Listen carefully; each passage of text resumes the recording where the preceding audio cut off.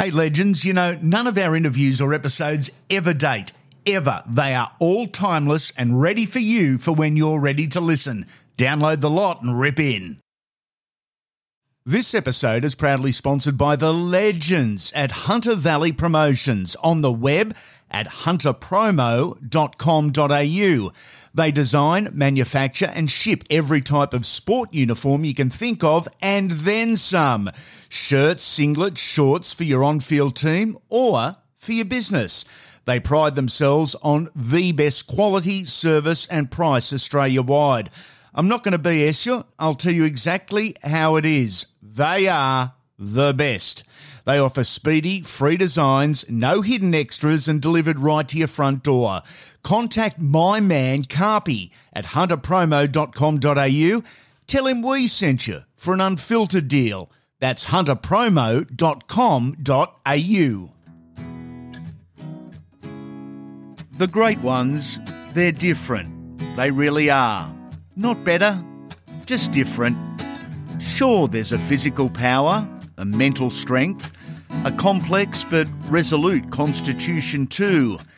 There's a whole lot more than just the measurables. That's something else, that intangible.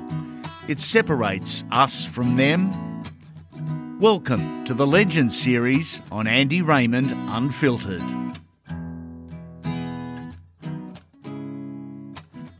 This bloke, he's country tough, calloused hands, dirty boots and all. From union to league, halfback to hooker, he adapted but didn't change. He's a storyteller too. Lucky he's got such a great one to tell. But who is Jason Hetherington? Oh, fair question, Andy. I haven't figured him out yet after 52 years. No, he's just a. Well, I hope to think that he's pretty humble and down to earth and a bit of a larrikin, but can get fair income when he's got it. But yeah, summed up pretty quickly, I think, in a roundabout way. If you dig in pretty deep, I might find things I don't like. It is 52 years, isn't it? Because there's rumours for the back end of your career that you changed your birth date so many times that even you got confused. Yeah, I think they used to judge you a fair bit on your age, the number on your driver's licence, but I think I stayed about 28 for about 6 years, and all the boys at trainers said, you're still 28. Yeah, geez, you've had a hard life. But yeah, I'd get surgery and get a notice back from the doctor saying, "Oh, you've put down the wrong birth date on this report here." So I'd even forgotten myself. Born in 1969 in Baralaba, the most recent census boasts a population of 314. Tell us about Baralaba. Yeah, it's again humble little country town, about 20 k's west of Kogatunga, which no one knows of. That was on the footy show. Sterlo asked me, "Where's Baralaba?" I said 20 k's from Kogatunga.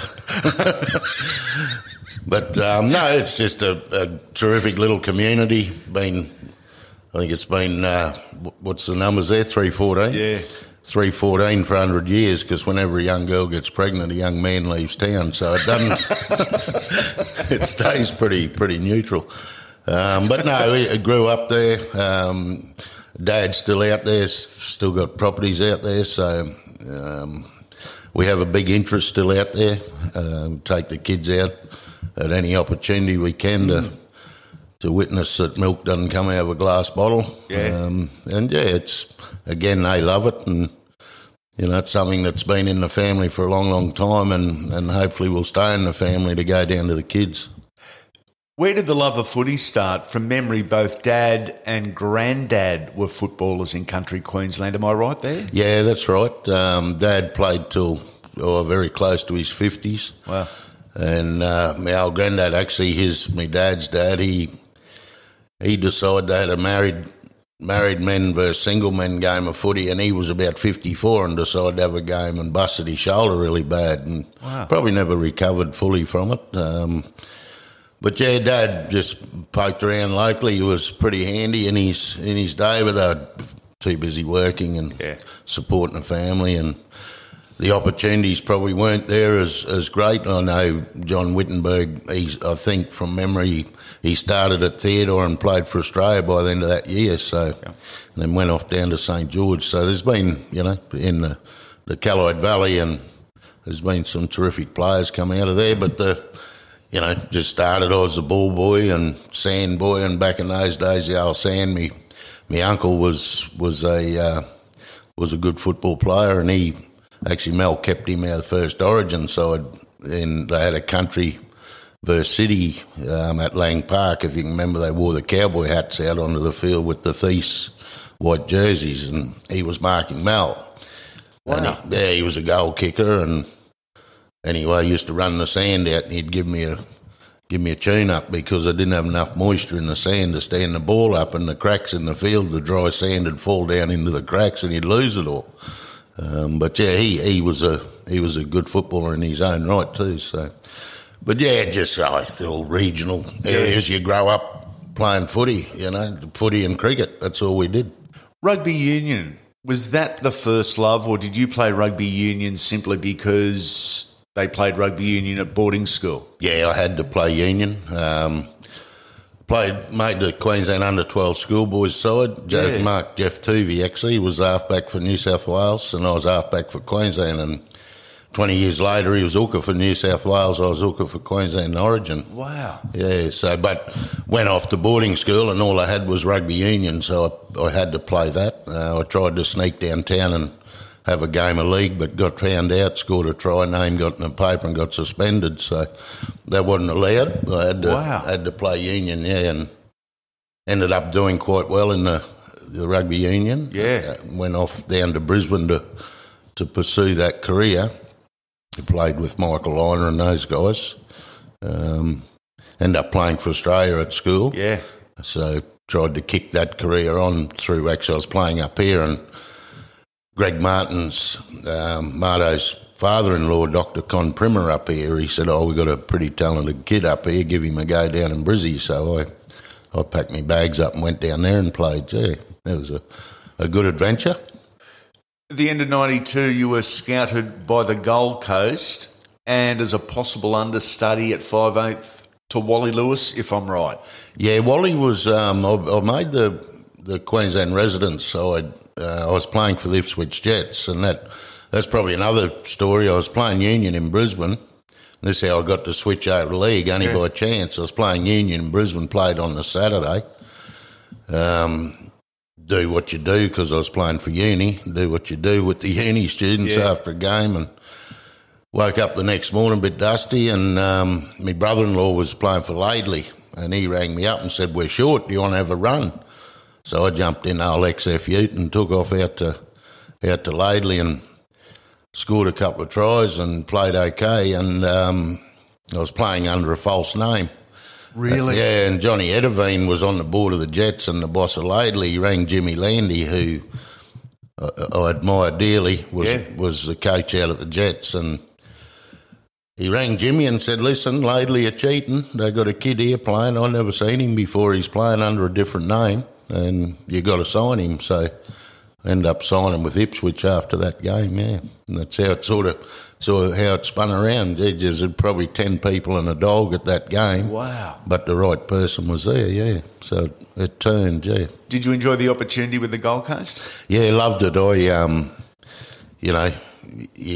You get signed into and it all happened so quickly. You get signed into the New South Wales Rugby League back then, and the King's your coach. How amazing. Yeah, how good does it get when you're looking down the barrel of that? So, I had a great year. We as a club, we probably didn't have. Oh, actually, I won't say that. Grant Bell won the reserve grade that year. Yes. So the club did go well. At first grade, we didn't do so well, but learned a hell of a lot and had a wonderful year there. And the opportunities came up to move, so I moved. What do you remember of your debut? It was round 1 versus Western Suburbs Magpies at Campbelltown Stadium. Yeah, I can remember it. I think it was a night game, but I think more what hits me is it was the trial game against the Broncos. against Canterbury, and then there was 50-odd thousand out at Mount Gravatt. We were playing out there. Yep. And that was just for a trial game. Actually, it might have been Canterbury too. There was a big one there, and I was marking Terry Lamb, actually. Wow. Yeah, so that was probably my fondest memory. Hey legends, I hope you're enjoying this edition of Andy Raymond Unfiltered. Would you like to be part of the team? Our sponsorship packages are ready to go, from scripted ads to website placement and social media promotions, personal appearances, voice recordings and more. The opportunities are limited only by your imagination. You set the terms. Unfiltered is reaching hundreds of thousands of potential clients every single week, and we can cater to businesses both big and small. We'll work with you to guarantee you get exactly what you want, how you want and when you want.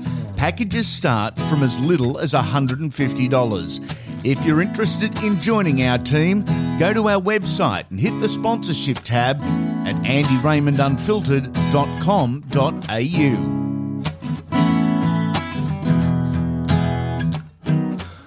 Getting on a bit now, they're probably getting a bit fuzzy, those memories, but just the opportunity to, in the blink of an eye, I was, playing in the bush, and then all of a sudden, bang, you're in that environment with the players that you're in, and the opportunities arose, and I grabbed hold of them, but had a good year. It was hard to leave the coast. They gave me my first opportunity, and I just thought, better for me to do the sign with Canterbury when the opportunity came. As you said, the record books don't look great for the Seagulls at that time, but checking the playing roster with a little more patience and nous, the side could have been anything. There was a heap of young talent on the Gold Coast in that space of a couple of years that all left.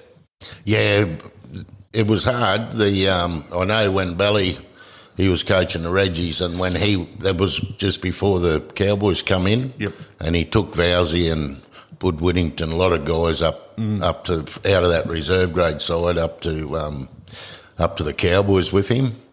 But the Gold Coast got plenty of talent, good, with the schooling system they've got there. That's why a lot of the clubs tap into them. They produce a hell of a lot of players. Business-wise, not sure. I wasn't even worried about that side of it. No. All I wanted to do was play footy, and it was a good stepping stone, but I was in a bit of a spot. I didn't know there was a few opportunities, and I was just playing for the fun of it, loving playing. And I actually went and saw the King and said, "Wally, I don't know what to do. Can you help me out here a bit?" Anyway, I went and saw him, and he said, he won't be coaching Gold Coast next year, so if you're going to stay for the sake of Wally's still a coach, he said he won't be there, but. He went through all the clubs that I spoke to and went through the dynamics of them all, and he certainly recommended Canterbury would suit the way that I played, so I took Wally's word. From a new club like the Seagulls, and it was a club that had issues, to a powerhouse as they were at the time like the Bulldogs, how big was that change? Yeah, it was a big change. There was a lot of things that I saw when I went to the Bulldogs. I went from, we were wooden spooners to playing as a minor premier. 94 we were minor premiers, so I've gone from the outhouse up into the penthouse, really. So that certainly was a big change. It was still semi-professional. We all still had to work and do all that, and try and explain to my boys, I think we were playing St George at 3:00, but I was a brickies labourer, so I had to go and place out 9 tonne of bricks before I had to go and play. So, wow. Yeah, go and do that and then go and play. So, but I think, probably more I got a real grasp on the professionalism, the difference of it. Even though it was still semi-professional, there was a lot of change in the way things were done. And one One probably, Billy and I are still good mates now, and he was at the Seagulls with me. Billy Johnson? Yeah, and that's where we struck up our friendship, and he gave me a serve for leaving the Gold Coast going to Canterbury. Got to show some loyalty. They were loyal to you. They gave you the opportunity. Yeah. And I said, I just think it, probably better for me, Billy, Anyway, I'm in Bullfrog's office, and a week later, Billy walks in. He come. If I stopped too quick, he would have run into me. He was right behind me. Yeah, so we kept that relationship going. But obviously, the hard work that Billy sort of put in place is, You mentioned change a couple of times away from footy. For a country boy to go from Barralaba via the Gold Coast to Sydney, I would imagine that in itself is a pretty big adjustment. Yeah, it was a big culture shock for me. And not forgetting, I didn't, I'd left school really at 12, 13, left home at virtually 12 or 13 off to boarding school. Yep. So, that side of it wasn't an issue. But what was an issue was the difference in, a hell of even the size of the towns and even locking your car and all that. I just didn't. Anyway, I had our VN wagon down there, and someone broke into my car, and they didn't like me music. They took everything else and left Waylon Jennings and Johnny Cash on the footpath. At least they didn't knock me CDs off. But yeah, just coming to grips with having to lock your car and your house and doing all that sort of thing. I was pretty blasé about all that, but got robbed twice in the first 6 months I was there, so certainly learnt that. From memory, you came down as a potential replacement for Terry Lamb at 5'8", but Chris Anderson pulled you aside and said he thought you're a hooker. Do you recall the conversation? Because it's not a normal one, telling a 6 they're going to be a 9. Yeah, that's one thing I can remember really well. And there's a few little things over the years of being there that really stuck into my mind. And Opes come up on a recommendation of Billy and Marty Ballard. Wow. What had happened, Geordie Peets was there, and he got injured very early, I think, in one of the trials or round one. And they used Benny Gillies, and Ben was a great player, great work rate, but he wasn't a hooker, so they were stretched for hookers. And I was a rugby union halfback, so I could pass a ball off the ground quite well. Yep. And my defence was always pretty solid. So Billy and Marty said to Chris Anderson, or Marty's words were, "Hey, Opes, that little prick from up in the country, give him a go. He's tough and he can tackle." This episode is proudly sponsored by the legends at Hunter Valley Promotions, on the web at hunterpromo.com.au. They design, manufacture and ship every type of sport uniform you can think of, and then some. Shirts, singlets, shorts for your on-field team or for your business. They pride themselves on the best quality, service and price Australia-wide. I'm not going to BS you. I'll tell you exactly how it is. They are the best. They offer speedy, free designs, no hidden extras, and delivered right to your front door. Contact my man Carpy at hunterpromo.com.au. Tell him we sent you for an unfiltered deal. That's hunterpromo.com.au. So that's the tack that Marty took to it. Good. But anyway, Apes come over and said, "Listen, do you want to play hooker? Have a go at hooker?" I said, "Well, if it means playing first grade," I said, "I'll play front row. It doesn't matter." Yeah. I said, "But most certainly I'll play." So he gave me a go in reserve grade against Illawarra, and got man of the match actually in the first game, and I certainly didn't know how to play it. I thought I had to be at dummy half every play the ball. Yeah. So I'd covered more country than Drover's dog. Anyway, I played a couple of games in the Reggies and got me opportunity to jump up into first grade, and I never played another reserve grade game. So, that opportunity again, I would have been still behind Bar, and Bar kept playing and playing and playing. So, but again, in those days, you'd play reserve grade, and if you had a good game or rewarded, they threw your jersey and you sat on the bench. On the bench, yeah. And you'd be sitting there waiting. Oh, beauty, got me jersey, Yep. so you got to sit there and wait. So even that was a thrill. Look at the Bulldogs club at the time. Good men, tough men. Guys like Jared McCracken, Terry Lamb, Darren Britt, Marty Bella, Dean Pay, Jimmy Dimmick. A guy like Mark Brockenshire, who probably isn't as well known. Good mentors for a young man as well as a young footballer. Yeah, great fella, Brocky. Extremely tough. Oh, yeah. And very reliable. Yep. Again, very humble, down to earth, did his job. Did it to the best of his ability. I think from memory he was a reasonable age when he come into grade, Yeah. Brocky. So He was a late starter, wasn't he? late starter, Yeah. and just unreal to play with. Always reliable, dummy half. You're looking for someone to do that up, Brocky's here, my ball. So he was always on. Yeah, he was always there. Reliable, tough. And I learned a lot from him and Marty in the hooking role, because I'd never played there before. I had no idea what to do.